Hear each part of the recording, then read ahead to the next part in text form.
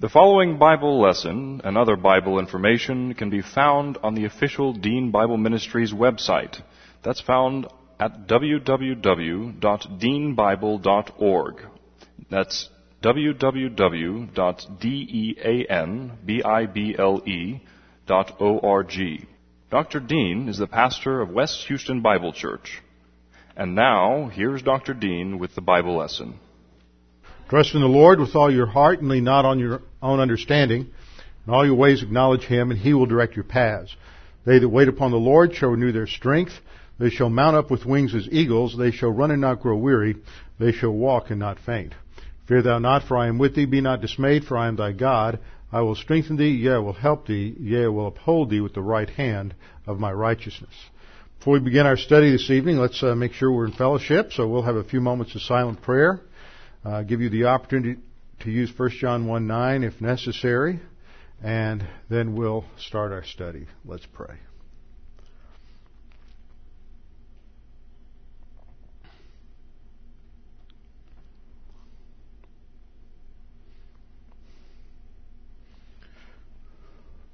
Father, we do thank you that we can come together to study your word, to be strengthened and refreshed by the truth of your word, Father, as we dig into your word, into the meat of your word that provides the nutrition that we need for our spiritual lives, that we may grow. We pray that we might be able to understand these things, and that God the Holy Spirit would make clear to us the principles that we need to apply in our lives, and that above all we might have the humility and the teachability to allow the Holy Spirit to challenge us and convict us of the truth of your word. We pray this in Christ's name. Amen. We're in Hebrews chapter 5. Hebrews chapter 5. I want you to go back to verse 12.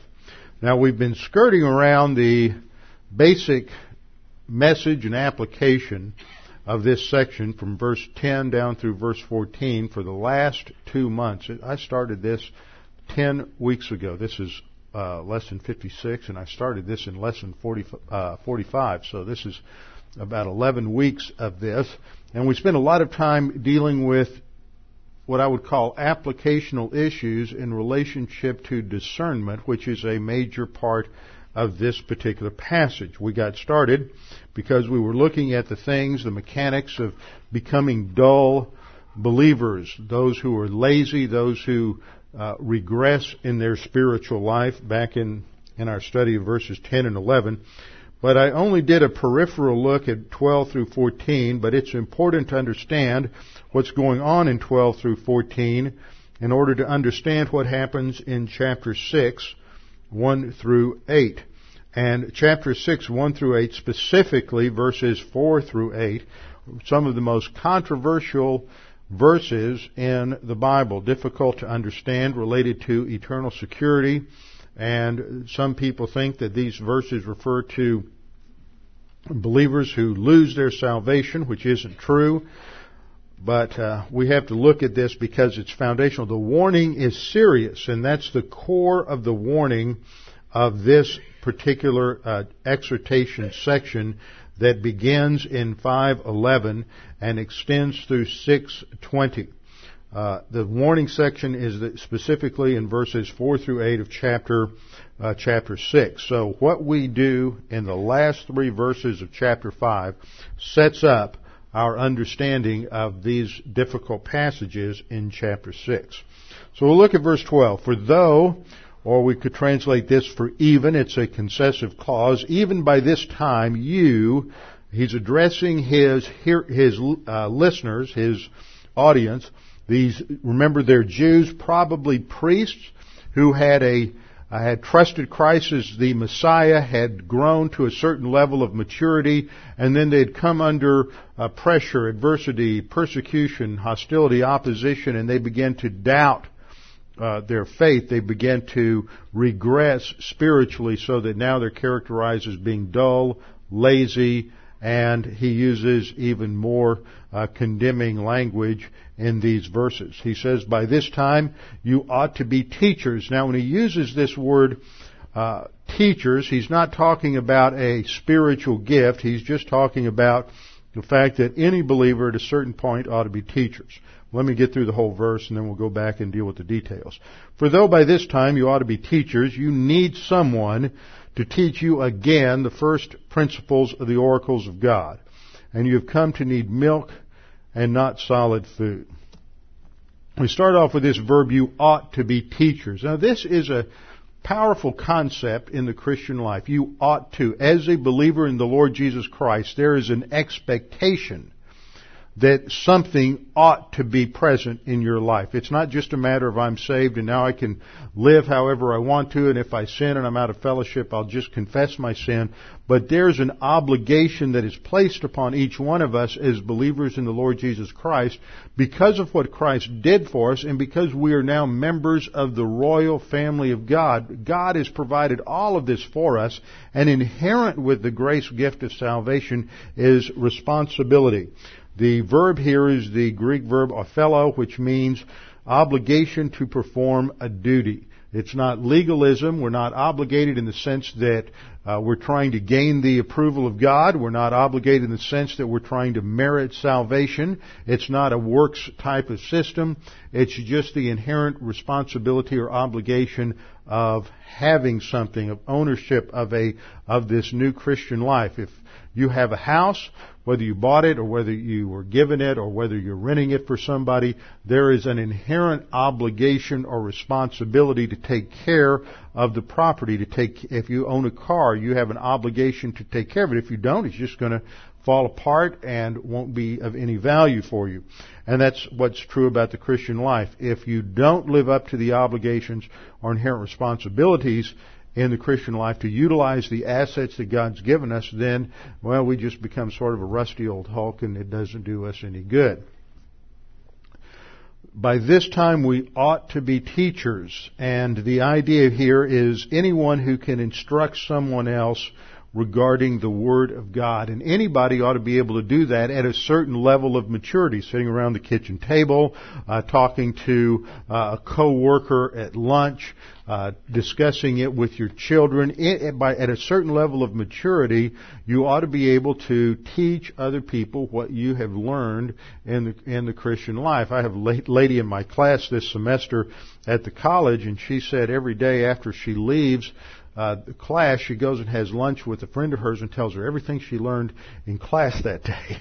So anybody ought to be able to grow to a certain level and be able to communicate what they're learning to other people. But if you're still a spiritual infant, you can't do that because you don't know enough to really say anything.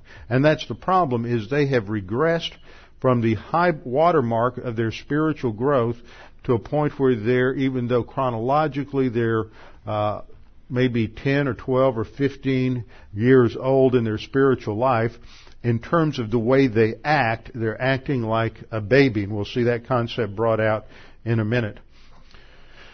They need someone to teach them again the first principles of the oracles of God. The first principles of the oracles of God. And this is the Greek verb, or the Greek noun stoicheon. Stoicheon. This was an important word in Greek vocabulary. It had a rich heritage in philosophy, but it's used in a more general sense, not in a technical philosophical sense in the New Testament. It has to do with the basic parts of something, the rudiments, the elements, or the basic components of something. We might say that it just refers to the ABCs of the oracles of God, the basic doctrines of Scripture, as it were. And so he is reprimanding them and says, by now you ought to be teachers, but instead we have to go back and go over basic doctrine all over again because you've obviously forgotten what those basics are and their implications for your spiritual life.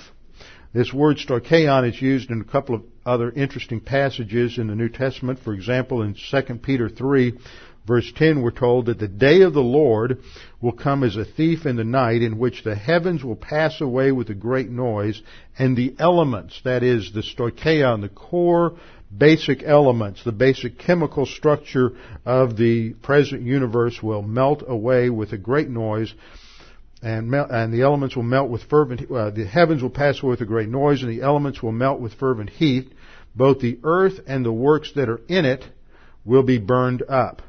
looking for and hastening the coming day of God, in verse 12, looking for and hastening the coming day of God, because of which the heavens will be dissolved, being on fire, and the elements will melt with fervent heat. So this is an example of how stoichein refers to the basic chemical elements that make up the universe, that table of elements that you were supposed to have memorized when you took chemistry in high school. Galatians 4:3 uses it in a different sense. It's there Paul says, even so, when we were children, we were in bondage under the elements of the world. This is the basic thinking in the world system, whatever that pagan system was, of the culture out of which we come. Paul is saying that put us in bondage. In this situation, he's talking about as Jews, they were in bondage under the law. The law just communicated basic elements. Colossians 2:8, he deals with the basic principles of the Greek cosmic system. Beware lest anyone cheat you through philosophy and empty deceit, according to the tradition of men, according to the basic principles of the world. And that would refer to the basic, whatever the basic norms and standards are of cosmic thinking, the basic metaphysical approach, their basic ethical epistemology of the world, which would be rationalism or empiricism or mysticism, that don't be taken captive through those basic principles which are in opposition to Christ. That's the structure there, according to the basic principles of the world and not according to Christ. So we see that there is a 180-degree opposition between the basic principles of how the culture, based on human viewpoint, wants us to think, to live, to make decisions and value judgments, and that related to Christ. But in Christianity, there's also basics, and that's the problem with these Jewish believers, is they have to go back and relearn the basic doctrines of Christianity. Understanding that term will help us understand a few other things that come along as we go through this passage. Now, in Hebrews 5:12 it says, "For by this time you ought to be teachers." You need someone to teach you again the basic doctrines of the oracles of God. And in fact, you have come to need milk and not solid food. So this idea of coming to need milk instead of solid food is a perfect active indicative of the verb ginomai, which means to become something that you were not before. It indicates that they had grown to a state where they didn't need milk. They were pushing into the deep things of God in the Scripture. They were understanding the more advanced doctrines in the Scripture. But as a result of carnality in their life, and because they began to question and reject the teaching of grace in the New Testament, they began to reverse course in their spiritual life. And so they became something that they weren't. They had, first of all, they started as new believers, and they became something that they weren't then. They were worldly, they were carnal, they were just barely saved, and they became something that they weren't, and that was advanced, mature believers. And then when they became advanced, mature believers, understanding doctrine, living on divine viewpoint, then they went negative to doctrine, and then again they became something that they weren't at that point, which is carnal believers operating on human viewpoint instead of divine viewpoint. So they became something that they were not, and they began to need milk instead of solid food. Now, this concept of milk is one that we find in a number of important passages in Scripture. It's an analogy that's where the Scripture, the Word of God, is used or is compared to food, because the Word of God is what nourishes and strengthens our soul, just as physical food and drink provides the nutrients we need to keep our bodies healthy and strong, producing growth. And so the analogy is developed in 1 Peter chapter 2, verse 2, that just as newborn babes, we are, and that word desire is a command. In English, it doesn't come across as an imperative, but in the Greek, it is an imperative. It's a command.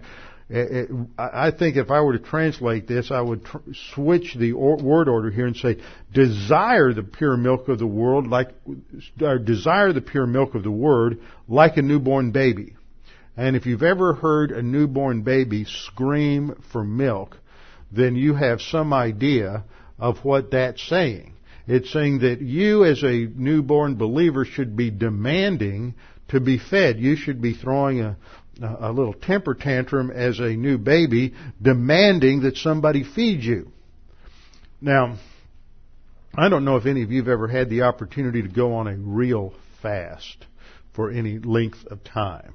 And I don't mean some of these silly fasts you have today where they're going to go on a vegetable fast, or they're going to go on a cookie fast, or they're going to something like where they just take one thing and they're not going to do that for 2 or 3 days.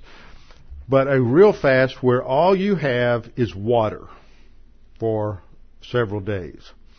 And when I was young, I was about 27 years old, I had one course left to take at Dallas Seminary, and it was one I had dreaded taking. And we were required to take a Christian ed elective, Christian education. And those of us who are more doctrinally oriented and theologically astute, more oriented to the languages, just despise the Christian education department. These were the guys that walked around with a pocket full of colored pencils, and they were doing all this color coding in their Bibles and everything, but they couldn't think their way out of a wet theological bag if they had to.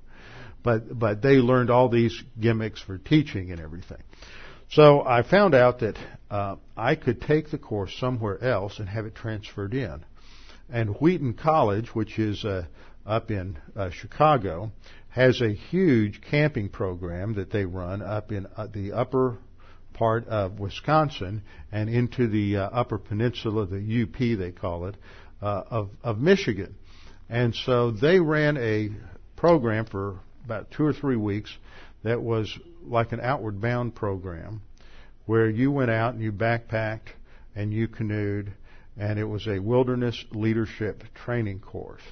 And I found out I could take that and transfer that back as a credit for my CE class. And I thought, this is great. I get a 2-hour credit for doing what I love to do, just camping and backpacking and canoeing whitewater.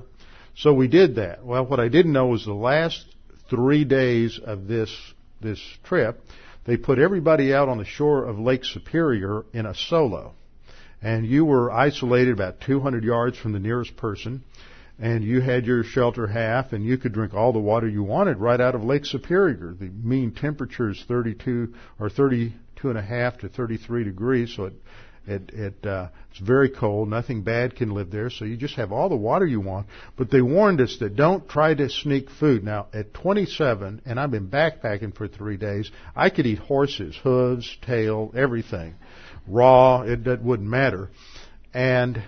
But we were told not to take any food. I kept thinking, well, maybe I'll sneak something. They said, because the problem is the bears can smell it a half a mile away, and if you even have anything in your pack that smells like food, that's touched food, then the bears will come in and tear up your pack. And they've had it happen. And even that week when we put all of when the leadership team had put all their packs together where the food was, 3 or 4 bears got in, just tore the heck out of those packs during that 3-day solo that we had. So that was my one and only experience of really fasting and trying to go 2 or 3 days without food.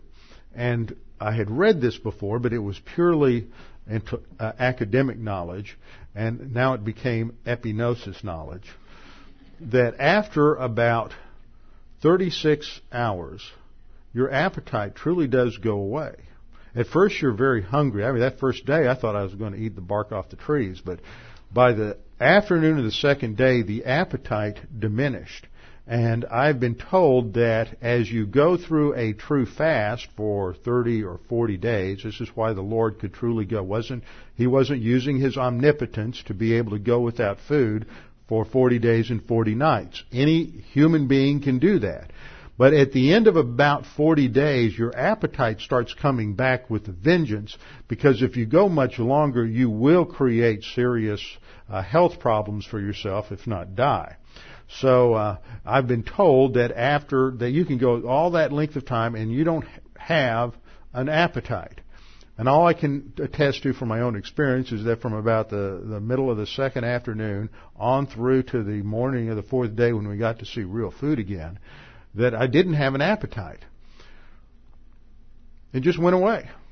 And I've often thought when I teach on this passage that what happens when baby believers don't demand to be fed is they don't get fed. And what happens when you don't get fed is that your appetite goes away. And so you don't have an appetite for doctrine anymore, and you're just real happy with praise and worship music, and you feel real good about feel-good sermons, and you feel real good about motivational church, and it's been so long since you've had any real biblical food that you're living on nothing, and your appetite's gone away. And that happens. But afterward, when you start eating again, that appetite comes back with a vengeance. And I think the day after I got off of that fast, and incidentally the fast ended with a 12-mile run. That was a lot of fun. On no fuel. I think I had 6 meals in the next 8 hours. Got up the next morning, 5 o'clock, with a friend of mine, and we drove into town, and we ate breakfast, and then we got to the airport, and we ate breakfast again, and then there was an airplane problem, and so I got bumped to first class coming out of O'Hare, and they gave me a first class full breakfast again. So within 3 hours, I had 3 full breakfasts, and I was still hungry. So your appetite comes back with a vengeance, and I think that what happens is young believers, new believers who never get fed, they just lose their appetite for the Word. But if they're taught the Word, somebody comes along and really teaches them the Word, then that appetite will come back and they'll get hungry again if there ever was a real interest in the Word. Well, 1 Peter 2:2 is a command that newborn babies should desire the pure milk of the Word so that they can grow. It is the milk of the Word that provides the nourishment to grow. It's not the singing, it's not prayer, it's not fellowship. It is learning the Word of God that provides the mechanics, the tools, the content that the Holy Spirit uses to produce growth. Now, another thing I want you to note here is that this is addressed to babes. Babes need milk.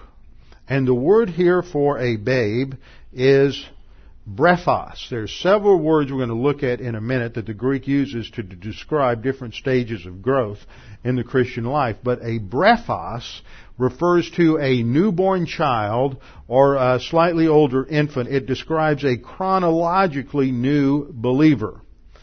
And so this word, it's talking about somebody who just gets saved, just regenerate. They're a brand new baby, and what they need to grow is milk of the Word. But if you grow on milk, what do you need? Eventually, you need to have that transferred to more solid food. You need to get off of the milk, and you need to get onto eating a good steak or a good prime rib, and you need to have all your vegetables and everything else.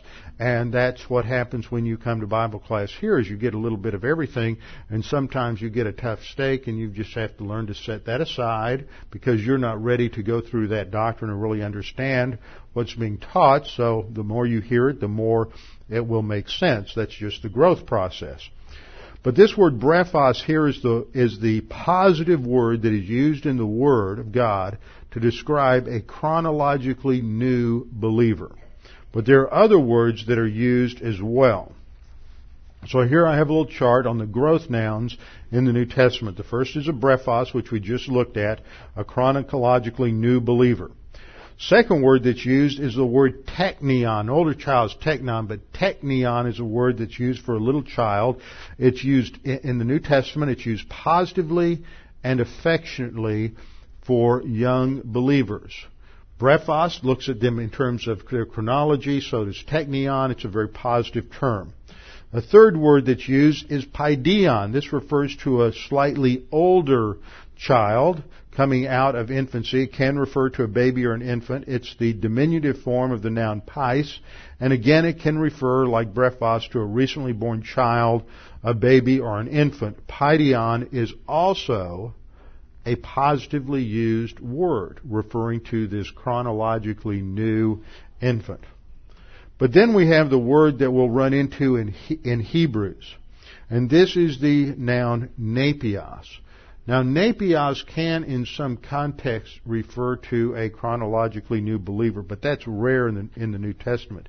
Usually in the New Testament, it's used in a negative way, in a pejorative way, to describe believers who have regressed in their spiritual life and act like spiritual babies. They should be spiritual adolescents, they should be spiritual adults, but they're acting like whiny babies all again because they've gotten off the Word of God and they've regressed spiritually. Or it's used to refer to believers who are no longer recent believers chronologically. They're no longer newborns, but because they have refused to grow, they should be mature, but they're still acting like whiny babies. So it's a term that is used in several key passages to describe regressive carnal believers. They should be mature, but they're not. And in some cases, they were mature already. It's used this way in 1 Corinthians 3, 1 through 3. There's a big debate whether you know it or not, whether or not there really is a carnal believer. See, lordship salvation and certain forms of Calvinism insist that there's no such thing as a carnal believer. If you're truly saved, you will persevere. That's that fifth point in the acronym TULIP for Calvinism. The P for perseverance of the saints. But when we look at 1 Corinthians 3:1, it's a contrast that's presented here between those who are living according to the flesh, sarx, and those who are spiritual. So let's just briefly examine it. Paul says, "And I, brethren," that is, he addresses the Corinthian believers as brethren. They are believers. Later on in the same chapter, he's going to say, "You are the temple of the Holy Spirit." They are believers. There's no question about it. Are they acting like it? Not at all. Remember, they're full of arrogance. They're dividing themselves into factions. One person says, I was saved and taught by Apollos. Another one says, I was saved and taught by Peter. And then the holiness crowd says, well, I'm better than you all. I was saved by Jesus. So it's got all this division going on, and everybody's aligning themselves with different groups. They're emphasizing special knowledge about spiritual things coming out of some of the Gnostic type of teaching that was already present in Greek culture at that time. They were, later on we find out in the church a few chapters later that they're putting up with a man in the church that's committed a moral sin, and it's not such a cultural problem for us, but this guy had married his stepmother. And that's not as culturally offensive to us, but it was so culturally offensive even to the unbelievers in Corinth that they could not understand how this Christian church could let this guy be a part of their assembly. So they're countenancing all manner of immorality. Plus, when they get mad at each other, they're dragging each other into courts and suing one another. They were a lovely bunch of people. And they had all kinds of problems. And they weren't acting anything like a believer should act, but they were genuine believers. And so Paul says, "And I, brethren, could not speak to you as to spiritual," that is, those who were in right relationship to the Holy Spirit, "but as to carnal," that is, those who are operating according to the sin nature, the flesh, sarx. The carnal here is the sarkinos. He says, and then he qualifies that, and he says, as to babes in Christ. Now, he doesn't use brephos. He doesn't use teknion. These would be positive terms of a newborn believer. They're not newborn. They've been saved for at least 3 years. And he says, but I had to address you as nepios. This is an insult. He's saying, I have to address you as a whiny baby who knows better, who's been taught better, who should be acting as if they're much older, but you're acting like a whiny baby. You have regressed in your spiritual life. He goes on to say in verse 2, I fed you with milk and not with solid food, for until now you're not able to receive it. This is a classification of those who should have grown They had the chronological time to grow, but they hadn't because they were still operating on the flesh. For until now you were not able to receive it, and even now you are still not able to. Why? Because they're walking according to the flesh, which is what we studied the last 2 or 3 weeks here in Romans 8 and in Galatians 5. Romans 8 and Galatians 5. And then in verse 3 he says, "For you are still fleshly." You're still walking according to the flesh. Galatians 5, 17 to 19. "For where there's envy, strife, and divisions among you," and those same words are used to describe the works of the flesh in Galatians 5, 19 and following. "For where there's envy, strife, and divisions among you, are you not carnal and behaving like mere men?" That's where you get your hermeneutical key here.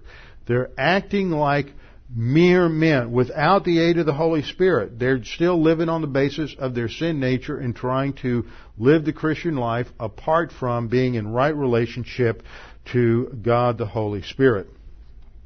So 1 Corinthians 3 sets up the same vocabulary that we're going to run into in our passage in Hebrews chapter 5.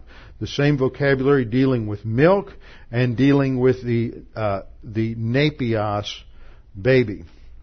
Hebrews 5:13 he says, "For everyone who partakes only of milk," that was the case with the Corinthian believers. They were only partaking of milk. They weren't getting beyond the basics.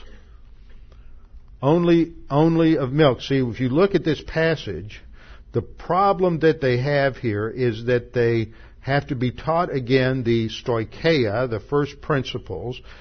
They've come to need milk, so stoicheia is related to milk. Verse 14, the writer says solid food belongs to those who are full age, so there's a contrast there. And then in verse 1 says, of chapter 6, he says, "Therefore, leaving the discussion of the elementary," that's the stoicheia again, the elementary principles of Christ, "let us press on to maturity." So the issue here is that they're still acting like babies, and they just want to hear basic doctrine, if that. They want to have their ears tickled, Paul would say. They just want to be entertained. So he says, everyone who partakes only of milk, and it's stated here as a universal principle. Everyone who partakes only of milk is unskilled in the word of righteousness, for he is a napios.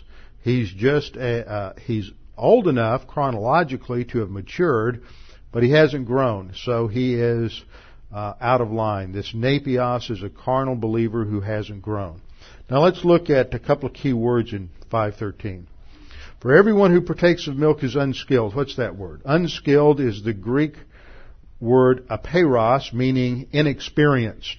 He doesn't understand the skills that you have to grow as a believer. We've talked about these many times, the spiritual skills. We have to understand confession of sin.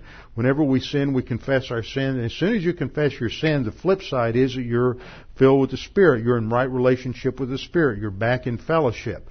You don't do anything else to be in fellowship. You just confess your sin and you're back in fellowship. But that's not enough. That just restores you to a place where growth can take place. Then the second skill is walking by the Holy Spirit. Galatians 5:16. That's an imperative that is addressed to our volition. We have to walk by the Holy Spirit. We have to develop that skill. Learn what it means to walk by the Holy Spirit, to study the Word and apply it. Be in moment by moment dependence upon the Holy Spirit. Then we have the faith rest drill, where we learn to trust the promises, the principles, and the provision of God in the Scripture. We have to learn what they are. We have to memorize different promises and understand the difference between promises related to Israel, promises related to Abraham, promises related to David, and promises related to church-age believers. So we learn to claim promises. In that process, we're also orienting our thinking to the Word of God, beginning to realize that we're not oriented to the Word at all, so we have to become doctrinally oriented. At the same time, we have to be grace oriented, realizing that it's not based on who we are, but who God is and His provision for us. And those are the basic skills. Now, very few people ever learn about that. They learn about it in a general sense, but it's never really systematized, categorized, and provided for most folks. And they just think that all you need to do to grow as a Christian is to go to church and be moral. But that's not good enough. Because Paul, as we saw last time, Paul in Romans chapter 7 was being moral. He was following the Mosaic law. He was being as moral as he could. He said every time it ended up, I would discover that I was lusting, that I was committing sin. I ended up doing what I didn't want to do, and I didn't do what I wanted to do, and I was just a mess because he didn't understand the relationship of God the Holy Spirit as the key dynamic power base for the spiritual life in the church age. So we have to learn those skills, and as these regressive believers who had become dull of hearing, lazy, they had lost the skill in the Christian life. And so the writer of Hebrews makes this universal statement: everyone who partakes only of milk is unskilled. They've lost the skills, and it's related specifically to something. The next phrase says, to the word of righteousness. Well, what exactly is this word of righteousness? It's a interesting phrase in the Greek. It's just a basic genitive phrase, word, and it should be taken as a genitive of content, a word or message. Logos is a word that's translated word here, has a wide range of meaning. It can mean word, it can mean message, it can mean thought, it can mean reason. If you look it up in the lexicon, it has about a column or two of different meanings and nuances to it. It's where we get our word logic. It's where we get our root for study, like biology, which is the study of life or living things. We talk about zoology, which is the study of animals. So psychology, the study of the soul, that L-O-G-Y ending comes from this Greek word logos. So here it should be translated the message of, or the message related to or consisting of, so genitive of, here of content, message related to righteousness. So the person who only partakes of milk is unskilled in the message related to righteousness. This is a foundational doctrine. And that foundational doctrine relates to understanding how we have righteousness and the significance of that. If you don't understand the imputation of righteousness and its implication for your Christian life, then you're constantly going to be dealing with problems of guilt. You're never going to fully understand grace. You're constantly going to be trying to gain God's approval. You're constantly going to be slipping into legalistic activities because you just don't understand the source of righteousness. So we have to go back to this basic doctrine related to imputation and righteousness. So we'll go back to some key passages in Corinthians in order to understand this.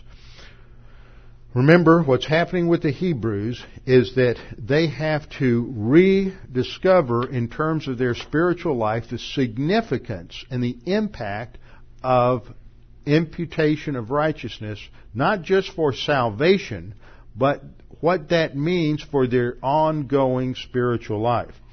And we find our first reference to this in 1 Corinthians 1:30. But of him you are in Christ Jesus. The him, of course, refers to God the Father, who is the ultimate source of all things, including our salvation. But of him you are in Christ Jesus. You, as an individual believer, are in Christ. That is your position. At the instant of faith alone in Christ alone, God the Holy Spirit took you and identified you, Romans 6:3, with the death, burial, and resurrection of Jesus Christ. At that instant that happened, and you're identified with Jesus Christ, you are placed in Him. That is called the baptism by means of the Holy Spirit, that identification with the Holy Spirit that initiates you in your Christian life. Of Him you are in Christ Jesus, who became, the who refers to Christ Jesus, who became for us, believers. He became for us wisdom from God. Now, in the structure of the argument in 1 Corinthians 1:30, Paul's been castigating the Corinthians because they've been putting all this emphasis on human viewpoint wisdom because of their influence from Greek culture. They've intellectualized everything, and they brought in all of their Aristotelian and Stoic and Platonic wisdom, and they're making an issue out of that. And so Paul is contrasting the divine viewpoint wisdom of God as revealed in the Scripture versus all categories of human wisdom. And he says that real wisdom starts at the cross, and it is Jesus Christ who becomes for us wisdom from God. And then he expands on that, and he says, and righteousness.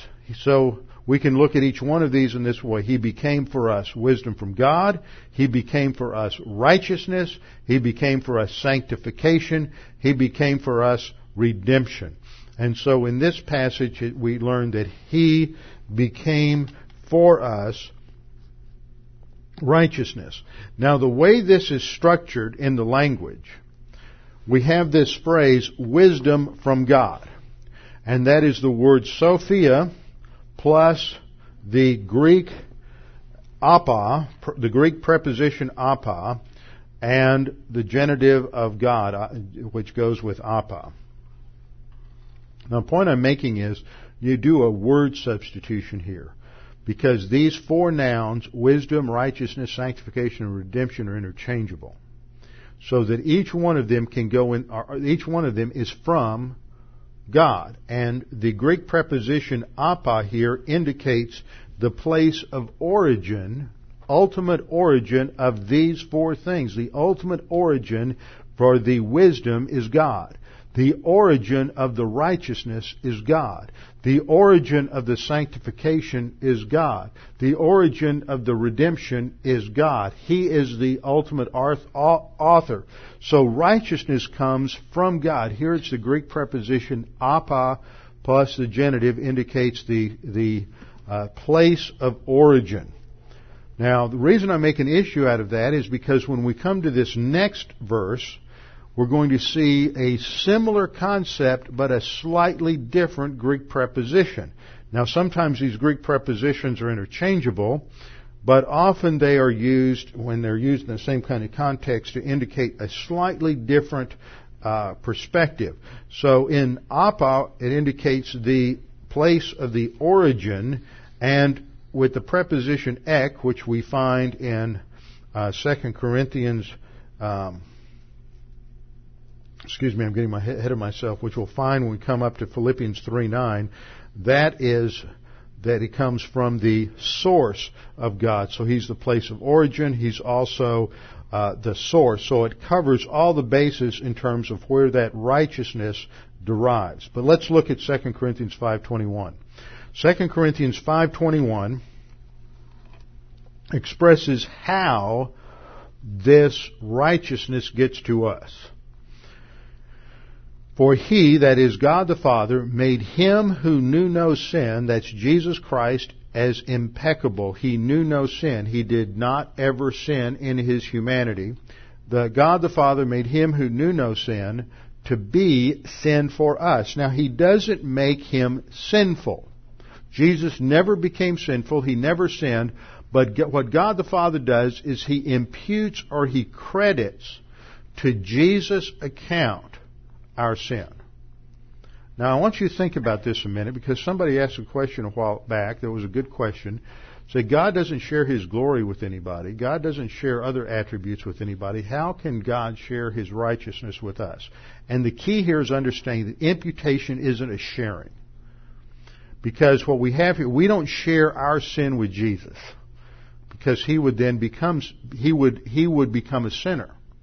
It is legally credited to His account. It is a legal or an accounting transaction that occurs, so that our sin is credited to Him, so that He can pay the penalty for it as our substitute. And that's brought out by that key word that's there, for us. He is a substitute for us, for the purpose that we might become the righteousness of God in Him. And again, we run into the same verb here for become that I talked about earlier, genomai, which indicates becoming something that we were not. We were unrighteous, and now we become something that we were not. The righteousness, dikaiosune, the righteousness of God. God is in the genitive. Now that could mean a God type of righteousness. That would be using the genitive in an adjectival sense. It can also be a genitive of possession, the righteousness that God possesses. And it can mean a genitive of source, that God is the source of the righteousness. Now, when you look at this phraseology, even it's a little bit ambiguous because it doesn't have the more specific preposition there. You can say the righteousness of God using just a simple genitive, or to make it more clear, you would substitute, if it's source or origin, you would substitute either apa or ek. Now we have apa in 1 Corinthians 1:30, and then we have ek over here in Philippians 3:9, where Paul says that I might be found in Him, not having my own righteousness, which is from the law, but that which is through faith in Christ. See, it's never really my righteousness. It is always Christ's righteousness. It is imputed to us legally. So what Paul is saying, that I might be found in Him, not having my own righteousness, which would be derived from the law, nothing more than human morality, which isn't good enough, but that is that righteousness, which is through faith, not because of faith. It never comes because of faith. We have the Greek preposition dia here. This is so important. I think I learned this in, theology proper, my first year of seminary, and it was just such a mind-blowing concept that if God had wanted to say because of faith, which would make faith the cause of our salvation, which would make faith efficacious or meritorious, then he would the Scriptures would have used the preposition dia with an accusative case for pistis. It would be dia piston, but it's not accusative. It's genitive, and dia plus a genitive indicates means, not cause. And it's just a very simple change in one or two letters, and it would change the whole concept. So it's not saying that this is a righteousness that is because of faith. It is a righteousness that is through faith. The merit isn't in the faith. The faith that saves isn't a different kind of faith. The only thing that makes it different is the object of faith, which is Jesus Christ on the cross. And when the object of your faith is the work of Christ on the cross, that's what makes it salvific. It's not the kind of faith. Faith in and of itself is merely something that is the channel through which you appropriate something else. It's the object of faith that's important. So Paul says that righteousness which is through faith in Christ, the righteousness which is what? From God by faith. The word righteousness here is the word dikaiosune, a word that we've talked about many times. It is that quality of absolute perfection in God. It is the standard of His character. And so our own righteousness, that is that which relates to this standard, is not adequate. But it is only that righteousness which is from God that comes by faith. And there we have the Greek phrase dia plus the genitive. It is by faith. And here it is epi plus the dative, which is on the basis of faith. See, it never says because of faith. It's either through faith or it's on the basis of faith. It's never because of faith. But the preposition here for from, which I don't have on the overhead, is ek. It's the other preposition for source. Apa and ek by the time of Koine Greek, were blending over. They overlapped.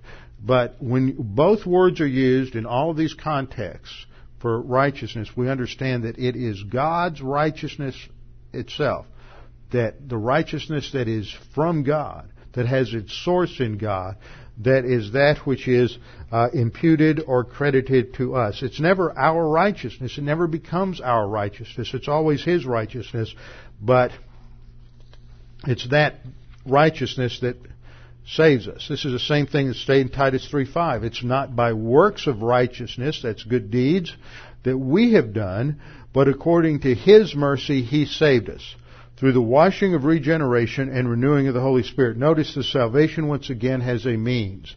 It's through regeneration and the renewal of the Holy Spirit. These are synonymous concepts here. It's the Holy Spirit that produces the regeneration and the rebirth at the time of faith in Christ. Then Galatians 2:16, another passage we've discussed recently, because we know that a man is not justified by the works of the law, but by faith in Jesus Christ. Even we have believed in Christ Jesus, that we might be justified by faith in Christ, and not by the works of the law. For by the works of the law no flesh shall be justified. This is the foundational message of justification.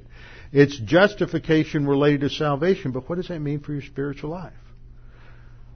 What it means for your spiritual life is that after you're saved, what you possess is perfect righteousness. God never is looking at your experiential righteousness as the cause of His blessing. Let's put this familiar chart up here for you. Here we have the righteousness and justice of God in the upper left corner. The righteousness is a standard. The justice is the application of that standard to His creatures. But in the box we have every one of us. We are, before we're saved, minus R. We don't meet that standard. Here we have the cross of Christ. Christ is perfectly righteous. When He is crucified on the cross, the Father pours out on Him, imputes to Him our unrighteousness, and Christ's perfect righteousness is imputed to us at salvation. So that we are declared righteous. That's everything that I've said up to this point. God the Father in His righteousness looks at the righteousness we have from Christ and declares us to be righteous. Now He blesses us with eternal salvation. Why? Not because of anything we've done, but because we possess Christ's righteousness. After salvation, as God the Father gives and distributes to us the blessings He's already decided upon, it's not because of our righteousness. It never is. That would be legalism. That we're good enough now to where we're going to get what God is giving us. God distributes it according to our maturity, not because of what we do. He's not going to give us blessings that we can't handle, because we're not spiritually mature enough yet to handle. Just like you're not going to give certain things to your 3 and 4-year-old children because you know that they can't handle it. They would kill themselves if they had those things. So as you grow and mature, you understand in grace and as a result of justification that what you have at salvation, that imputation of righteousness, is the basis for every blessing you get for the rest of your life. It's not because you pray regularly. It's not because you go to church regularly. It's not because you're memorizing 50 verses every year. That's great, and we should do those things because that's part of developing and maturing our priesthood, but that is not the cause of God's blessing. We are never, ever going to produce the kind of righteousness that we have from Jesus Christ. That's the basis of our righteousness. And see, if we skip ahead to Hebrews 6:1, we realize that this is a fundamental issue for them. For these Jews who are tempted to go back under the law. Galatians 2:16, that it's not by works of the law that we're justified. But here, the writer of Hebrews says, therefore, leaving the discussion of the elementary or basic ABCs of Christ, let's push on to maturity, not laying again the foundation of repentance from dead works. See, that's what most Christians are trying to produce, works, so that they can merit blessing from God. And we have to change our thinking. And that's what the writer's talking about here. This repentance from dead works is quit trying to do good deeds in order to impress God to get more blessing. And that's what most people are trying to do. They don't understand that they already have all that they need in Jesus Christ. They just have to grow up a little bit so that those blessings can be distributed. Now we come to our last verse, verse 14. But solid food belongs to those who are of full age, that is, those who by reason of use have their senses exercised to discern both good and evil. The word there for full age is teleos, maturity. Those who are of full age, those who are mature, complete, they have grown up. See, that's where the real life begins, is in maturity. That's where you really start enjoying all your privileges of your priesthood and your ambassadorship and all the assets that God gave you, is once you get to maturity, because you understand what they are and how to use them.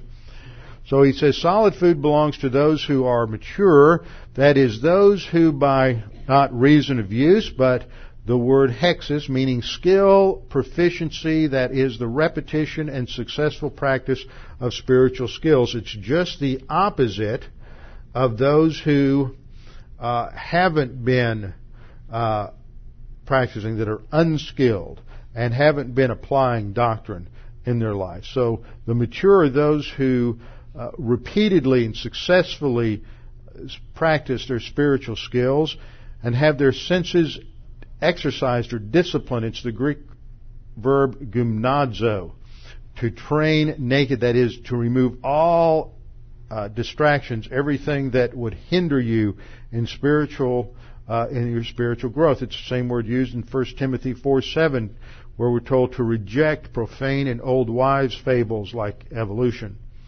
and all the kinds of motivational speaking that you get from most pulpits. Reject profane and old wives' fables and exercise yourself. That is, discipline yourself, gymnazo. Exercise yourself toward godliness, that is, towards spiritual maturity. Hebrews 12:11 states the same thing in a slightly different way. Now, no chastening, that is, divine discipline, no chastening seems to be joyful for the present, but painful. Nevertheless, afterward, it yields, that is, that discipline, that process of gymnazo, afterward it yields the peaceable fruit of righteousness to those who have been what? Trained by it. That's that word gymnazo, been disciplined by it. Final phrase. As you go through this process, you're trained to discern the difference between that which is good, kalos, constitutionally good, and that which is evil, kakos. Kalos and kakos. That which is worthless, bad, and morally evil. So we learn to discern the difference between good doctrine and false doctrine. You learn to make good decisions from a position of strength. That position of strength is because you have a reservoir of doctrine in your soul that produces wisdom. And it is on the basis of that wisdom that you make good decisions. And if you regress, what happens is that wisdom gets lost. You lose the advanced doctrine. You're no longer making good decisions, and now there's an accumulation of bad decisions, and life begins to fall apart again. And as a result of this, they're in that state. They have become dull of hearing, verse 11. They've regressed, but there's still hope. And that's the hope that he challenges them with in verses 1 through 3 of chapter 6. He says, this we will do if God permits.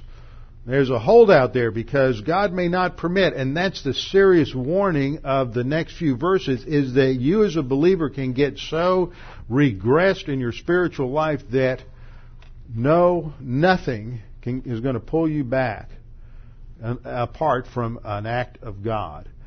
God can still do it, but nothing else will. And you can get yourself in such a position of spiritual regression that there's no recovery, and then you're just going to die the sin unto death. That's the warning of chapter 6, and we'll get there next time. Let's close in prayer.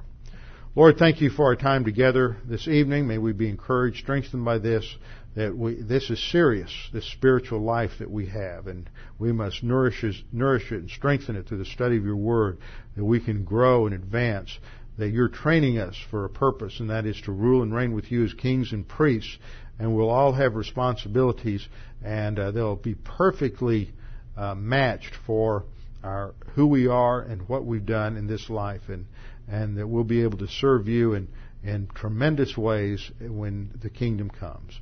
We pray these things now in Christ's name. Amen.